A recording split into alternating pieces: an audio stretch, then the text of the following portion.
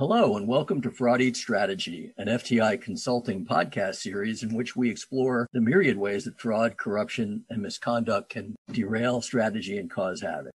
I'm Scott Marich, the Senior Managing Director in FTI's Risk and Investigations practice, where I assist clients and their outside counsel in managing their response to event-driven white-collar crime, misconduct, and bribery incidents. Thank you for listening. In this episode, we're going to explore the little-known area of shadow investigations, in which accounting firms oversee internal investigations being performed by outside counsel and their forensic investigations counterparts in an effort to ensure that the investigation is scoped appropriately, such that it will provide sufficient information for the audit partner to comfortably sign off on the auditee's financial statements. Joining us are two very experienced practitioners, Lisa Vicens and FTI's own Mark Grover, each of whom have worked on investigations that have been shadowed by accounting firm forensic practices. Lisa is a partner in Cleary's New York office, has extensive experience working in Latin America on FCPA and other cross-border issues. She regularly represents public companies and their boards in internal and governmental investigations, advises on the development of compliance and integrity programs, and counsels clients in advance of strategic transactions. Lisa has been recognized by Chambers USA for FCPA and named among Global Investigation Review's top 100 women in investigations. Mark Grover is a Senior Managing Director at FTI Consulting. His experience includes a wide range of complex accounting advisory projects, forensic accounting investigations, accounting-related business disputes, and financial statement audits. He's been involved in a variety of matters, including the interpretation and application of GAAP and GAAS, advising clients on SEC financial reporting issues, and the investigation of various complex accounting issues, and has participated in multiple accounting investigations to address concerns raised by management, the audit committee, auditors, or whistleblower allegations, and has assisted with the response to formal and informal SEC investigations of accounting errors and irregularities. Welcome, Lisa and Mark, and thanks for joining me today. Thank you, Scott. Great to be with you. Thank you, Scott, for having me here. It's great to join you and Mark in discussing this topic. Well, thank you both. So since the passage of Sarbanes-Oxley 19 years ago, shadow investigations have been running in parallel to many internal investigations involving publicly traded companies. Most often, they take place when an internal investigation has the potential to impact the company's audited financial statements. Typically, the audit firm will involve their forensic practice and ask them to shadow the forensic accounting and investigative procedures to make sure they're scoped properly and will likely yield enough information for the audit partner to sign off on the financial statements. Mark, it's not always clear when an accounting firm finds it necessary to perform a shadow investigation, whether there are different levels of depth depending on the issues at hand. What criteria do accounting firms use to decide if a shadow investigation is warranted? And are there different levels of depth? And who at the accounting firm performs those investigations? Thanks, Scott. The audit firm's threshold assessment of whether a shadow investigation is warranted is done within the context of the audit firm's responsibilities under Section 10A of the Securities Exchange Act. Namely, Parts A and B of that section require that the audit firm have procedures to detect illegal acts, as well as that when the audit firms become aware of a potential illegal act, they must ensure that the company has taken appropriate remedial measures. In my experience, when the company has determined that it's necessary to engage outside counsel and forensic accountants to investigate potential accounting or financial reporting improprieties, some type of shadow investigation typically is performed. The extent of the shadow investigation procedures really depends on not only the facts and circumstances of the situation, such as whether or not there is potential fraud, and if the potential fraud is in roles critical to financial reporting, as well as how widespread the issues are, but on the personal judgment of the audit firm executives involved. So I've seen a wide spectrum of reactions from the audit firms over the course of various shadow investigations. Regardless, they're typically going to assign one or more forensic accountants to the matter to, at a minimum, make sure that the nature and scope of the investigative procedures are sufficient, as well as supplementing the forensic accountants with technical accounting subject matter expertise as needed. They'll then add more forensic accountants as needed, depending on how extensive their review will be of the underlying emails, accounting records, and other relevant evidence. Well, thanks, Mark. So, Lisa, you and I spoke recently about kind of two distinct categories of shadow investigations. Soft touch shadow investigations, in which the audit engagement team will want to understand the methodology underlying the investigation and the impact of its results on the financial statement, but not necessarily get into the weeds. These, sort of soft touch investigations kind of stand in contrast to a deeper level shadow investigation, which require a sophisticated audit of the various investigative steps, such that they are more process focused as opposed to just focusing on the methodology and the outcome. Can you walk us through some of what you consider to be the most important considerations of a full-blown shadow investigations, including issues like managing privilege concerns and providing the audit teams with comfort in signing off on the financials?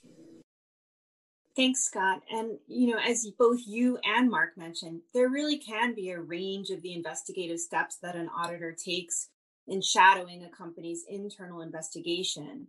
In the context of, I think, as you described it, a full-blown shadow investigation, an auditor will often bring in a separate forensic team whose goal is to conduct really an audit of the company's investigation at every stage. So that includes, as you mentioned, an audit trail that really looks at a lot of the procedural parts of the investigation. So that includes auditing and raising questions about the investigation scope and its work plan, confirming the steps that the investigation team took to collect the relevant information, weighing in on the selection of custodians and the search terms that are used, reviewing the investigation's key emails and receiving interview proffers, and requesting and receiving regular updates on the progress and the findings of the investigation. Now, the purpose of this full-blown shadow audit is to ensure that the investigation is credible and that it follows the best practices that are expected of investigations. And also that there's nothing that arises in the investigation that could either impact the financial statements or raise questions about the integrity of the members of management who provide representations or certifications in connection with the company's financial statements. Now, as you can imagine, and as you mentioned, when you have a shadow team involved like that in every step of an investigation, that can raise a number of privilege concerns. Specifically, there can be concerns about waiving the privilege over the investigation itself, which would really be a welcome roadmap to any prospective litigants who are looking to make a claim against the company based on the conduct giving rise to the investigation. Now, in my experience, there are definitely a number of steps that you can take to mitigate this privilege concern while still providing the auditors with the information that they need in order to feel comfortable with the investigation and its independence. And I say mitigate as opposed to cure because there still is a concern that providing the auditor with information about your investigation can result in a waiver of the attorney-client privilege. Specifically, there's case law in the US that treats the auditor as a third party. And so, again, while we are talking about mitigating, it's always important to keep that in mind and to take special care to always assert and continue to assert the privilege over your investigation. So one way to mitigate this risk, just quickly to provide some practice points, is to focus on sharing the factual and process-related parts of the investigation and not the actual underlying legal advice. Another way is to try and limit the amount of documents that are actually turned over and incorporated in the auditor's work papers, and instead providing updates and reports on progress orally. And finally, I think, and most important, it's really key to be open with your audit team about your concerns so that they understand the importance of confidentiality over the investigation. And so they're sensitive to what ultimately ends up in their work papers. This makes certain that you're able to provide them with the level of information that they need to be comfortable with the investigation and its findings, while still taking care to make sure that they understand the importance of privilege over your investigation. You raised some really important points. I think as long as the audit and forensic practices are kind of clear in their expectations in terms of what they stand to hear from us as an investigative team, attorneys and investigators, I think that goes a long way toward building some trust and also alleviating the tension that sometimes occurs in these situations. Those are some great points you make. So as a practical matter, Lisa, the companies that find themselves needing an investigation to gather facts and guide decision making, they also need the shadow investigation so that they're not putting their auditors in a situation where they're uncomfortable signing off on financial statements, which are, also very important. And the company certainly needs sign off from their auditors. But the two can sometimes be at cross purposes. So what advice would you give companies to manage these sometimes competing interests? Harkening back to what you just said, Scott, I really do think that the key is communication and transparency. You talk about the investigation and the shadow investigation working at cross purposes, but in my experience, that it's not really so much that they are at cross purposes. In fact, and I think as Mark mentioned, I think the goals are really aligned. Everyone wants a credible investigation, an investigation that's independent and that will hold up to review. So I really think it's less about working at cross purposes and more about looking at what can be competing interests and figuring out how to make it so that you're really working all towards the same objectives. So I think in my mind, I think it might be instructive to talk about how this can come up. And I've seen it come up in a couple of different ways in the investigations that I've worked on. So one way that this often comes up is with respect to scope. So obviously investigation teams are always mindful of mission creep and avoiding a runaway investigation. And when the investigation team engages with the auditor, it can sometimes feel like the auditor has its own independent goals, financial and statement impact and management integrity, and that those goals, while they may be overlapping with the investigation and its objectives, aren't exactly coterminous. In my experience, however, the goals of the shadow investigation generally can be satisfied without sacrificing the goals of the investigation or leading to a runaway investigation. And the way to make sure that happens is to really talk to your audit team about what steps you're going to be taking to ensure that the scope of your investigation will address their concerns. Again, I think at the end of the day, it's going to be in the interest of both the auditor and the investigation team to make sure that there's a narrowly tailored scope that's going to root out management wrongdoing and any financial statement fraud. A second way that this often comes up is in the timing of the investigation. As you know, the shadow audit is often taking place against the context of an ongoing audit of the company's financial statements.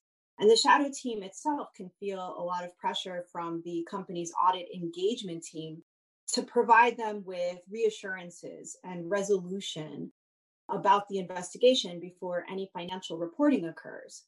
However, again, the credibility of the investigation isn't really tied in terms of a timeline with financial reporting. The timing of an investigation requires the team to follow the evidence where it goes and not to cut corners in order to meet an audit deadline. And in my view, again, these aren't necessarily competing interests. Both the shadow audit team and the investigation team share the goals of conducting a credible investigation, but also they share the goals of not impacting the company negatively and impacting its financial reporting to the extent possible. So a lot of times, again, communicating and coordinating are really the ways to make sure that you're able to achieve both objectives. For example, the investigation can prioritize certain custodians that provide management reps, or the investigation team itself can provide its own representations about the status of the investigation and its preliminary findings and whether they impact the financial statements. These are, again, not competing interests. These are just different interests that can be resolved oftentimes through careful communication and coordination. Although certainly the whole notion that an investigation has its own timeline, I can't think of an investigation of an issuer that I've ever been involved in that didn't include very early in the discussion when their next 10K or Q or audit committee meeting is happening and how they would like to see it wrapped up before that milestone. And it goes back to both our earlier points of the importance of having clear communication between all parties, because, sometimes that, what they're looking for is achievable, but often, especially in a complex multi-jurisdictional matter, it often is not the case.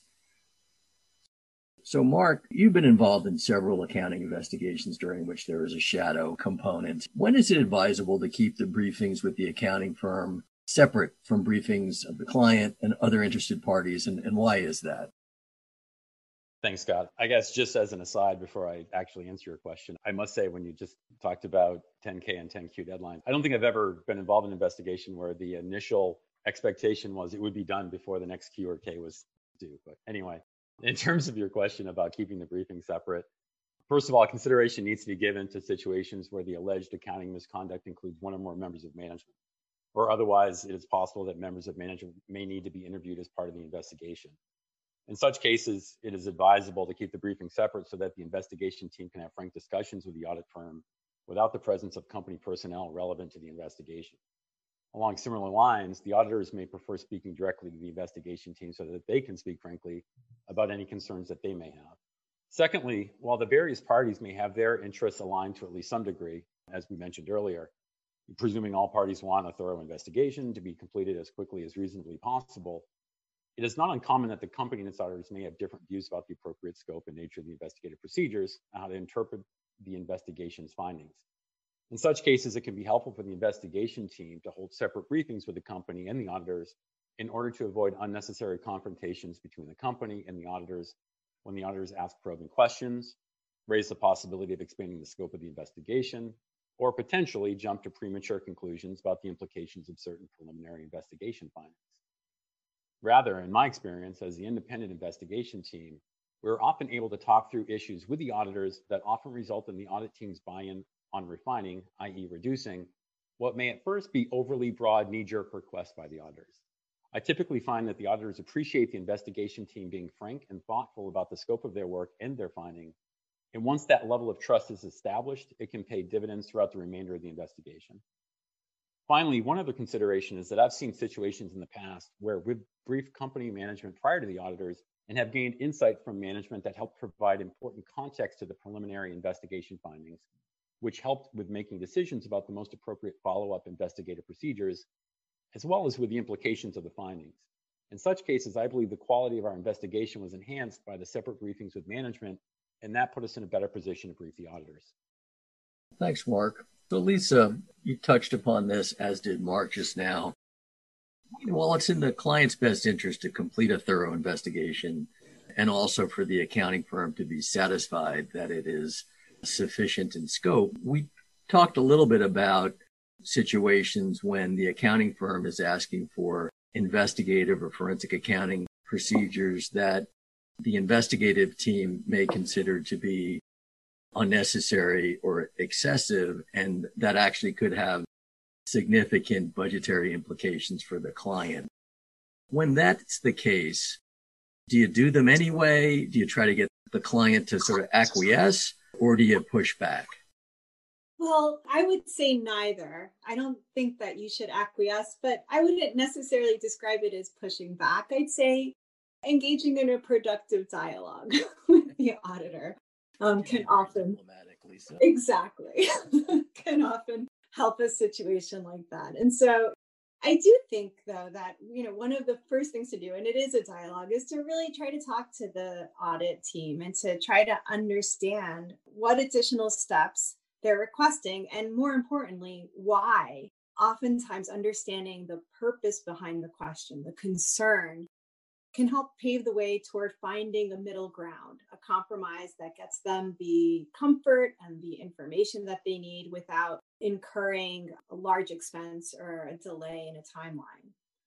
Now, on the other hand, I also do think it's important for the investigation team to be very clear in communicating to the audit team exactly what additional costs and delays their request would add. And more importantly, to demonstrate your credibility, to be able to support that concern with evidence, to show them, if you're asking for these search terms, it's going to result in this many more hits. If you're asking us to take these steps, we're hearing from our forensic auditor that this transaction testing or these additional background checks are going to take this much time and cost this much money. So again, I think it is in the interest of both teams that the investigation that's conducted is credible. But I also think it's in both teams' interest that it not go off the rails. And so I would call it a constructive dialogue. I've always found you to be far more polished in your providing feedback than I. I seem to recall a couple of conversations to which both of you and I were a party on that exact topic. So I often am. So is there ever a situation in which the nature of the allegations or perhaps new findings happen in the midst of an investigation that potentially could create a conflict of interest for the audit firm such that they should not be privy to the investigation or at least certain findings? And if so, how do you manage that? Well, I think that's a really good question. And it's something that I think it's really the responsibility of both the auditor and the company to be mindful of, because independence is critical for both parties, right? And so I do think that there could be situations where the audit team is either a witness or a potential participant in an alleged fraud. Sometimes you know that right from the start. Sometimes that only becomes apparent as you begin to investigate the conduct. And that's obviously the more complicated and difficult situation. In any of those situations, I think it's important for both sides to speak up and to address the issue and to figure out the best way of really making sure that an investigation is going to be credible and that you're not compromising the investigation, like you said.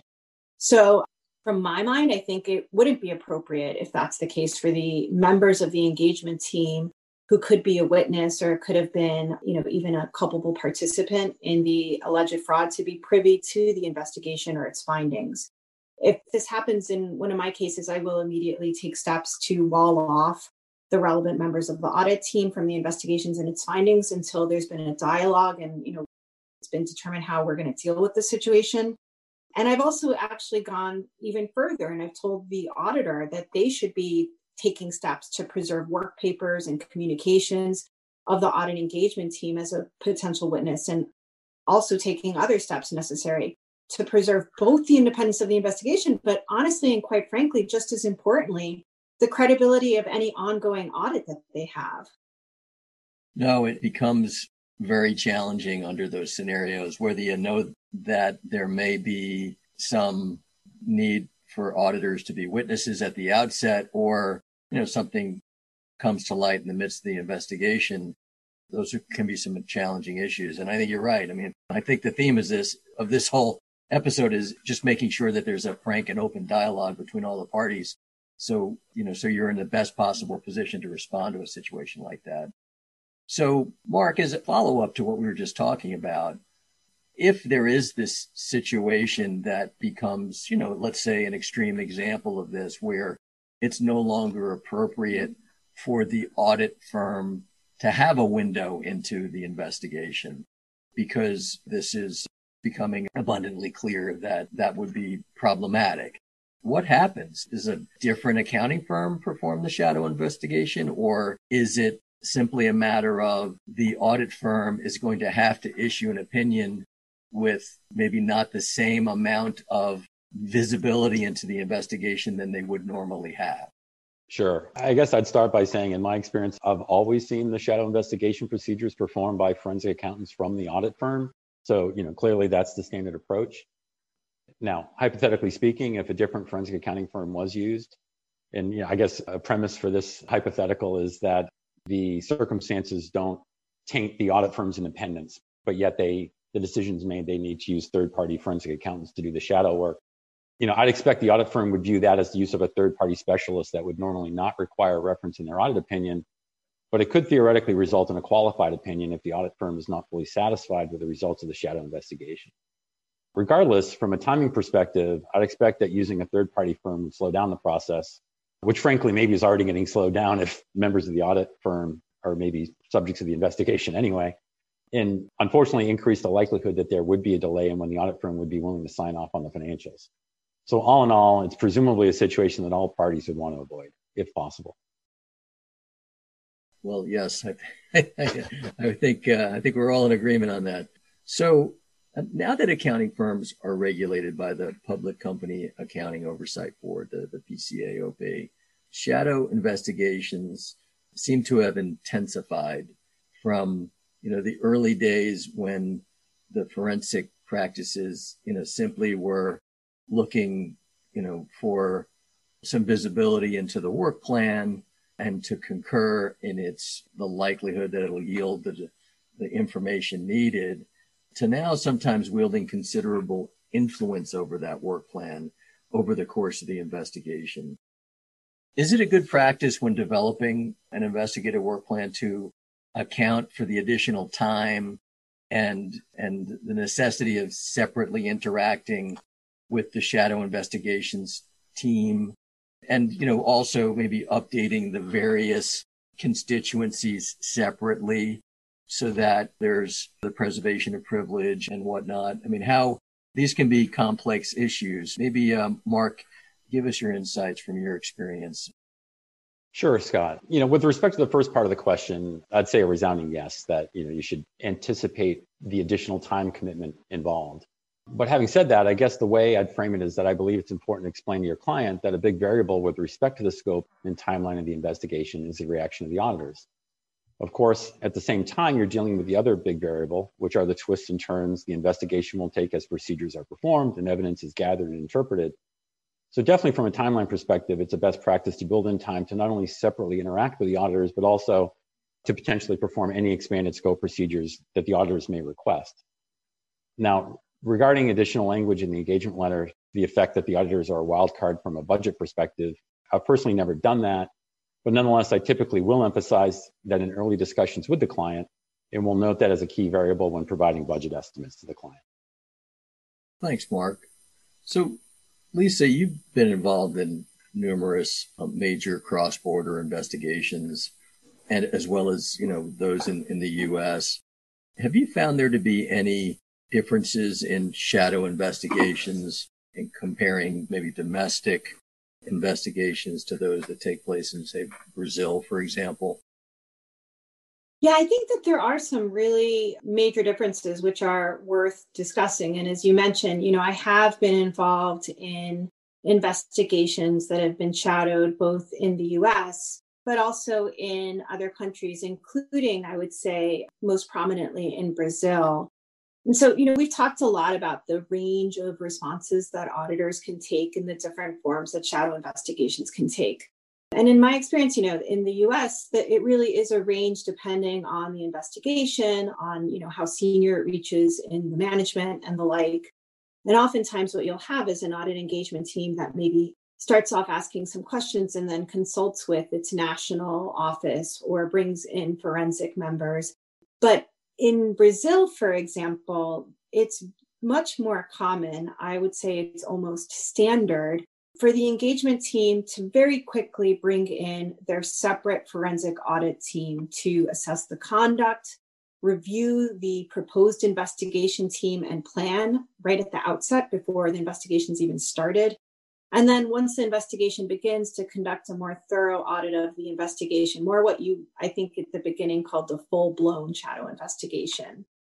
Indeed, I think this is sort of remarkable and really telling. In Brazil, every single one of the major accounting firms has their own completely local forensic audit firm.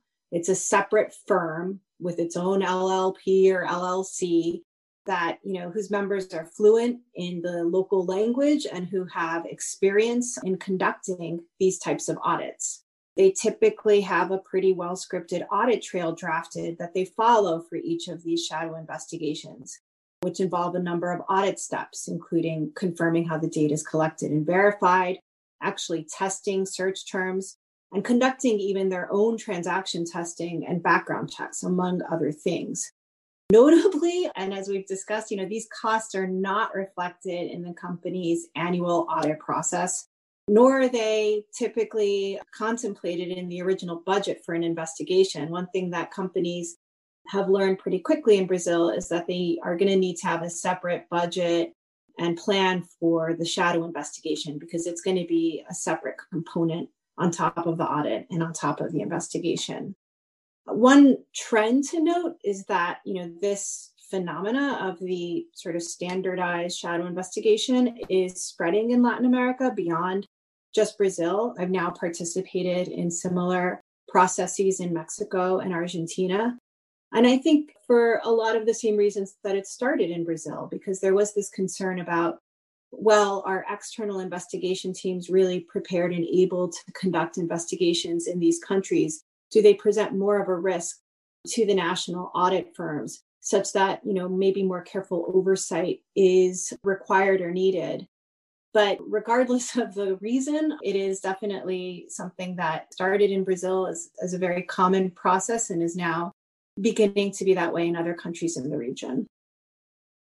Well, thank you, Lisa. So, we've talked a lot about how shadow investigations have intensified over the years and how they sometimes can maybe create some amount of tension between the primary investigative team and the forensic auditors that are shadowing what they're doing.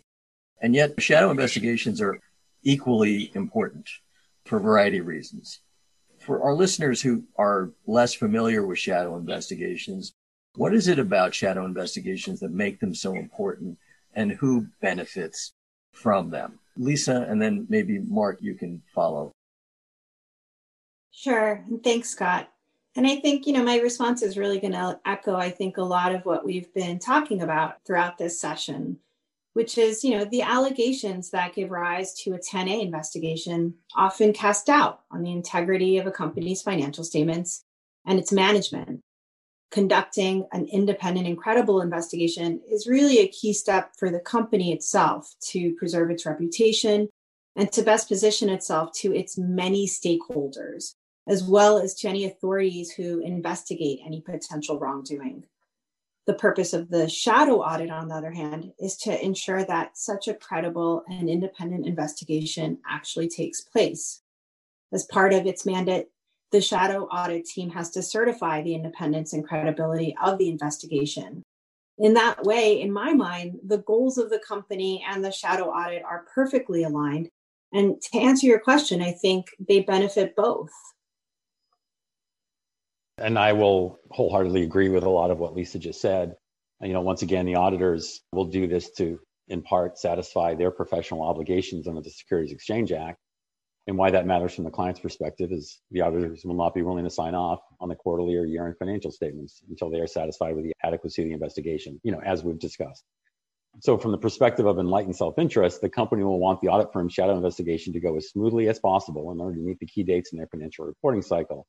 Whether it's a 10K or 10Q filing deadline, or as we've all probably experienced, usually earlier in the reporting timeline is scheduled quarterly earnings release. Also, in my experience, the shadow investigation can serve as, and this is where I think it benefits both parties, is it can serve as a helpful fresh set of eyes that can challenge the scope and observations made by the investigation team, which can result in a better and more thorough investigation that is more likely to withstand the scrutiny of regulators such as the SEC. Thanks, Mark. Well, this has been a great discussion. I can't say that I've ever had a discussion about shadow investigations without actually being in the midst of one. So that's nice from that standpoint too. So thank you so much for both of you for your time today. My pleasure. Thanks, Scott. So that was Cleary Gottlieb partner Lisa Vicens and FTI Consulting Senior Managing Director Mark Grover. This concludes this episode of Fraud Eats Strategy. I'm Scott Moritz, Senior Managing Director at FTI Consulting's Risk and Investigations Practice. Thank you for listening, and stay tuned for the next episode of Fraud Eats Strategy, when we'll hear from Gibson Dunn partner and former Wolf of Wall Street prosecutor Joel Cohen on pump and dump schemes, what they are, and how to avoid falling victim to one. If you have an idea on a fraud or corruption case, topic, or guest you'd like to hear from on a future episode, email us at fraudeatstrategy@fticonsulting.com. Thanks for listening.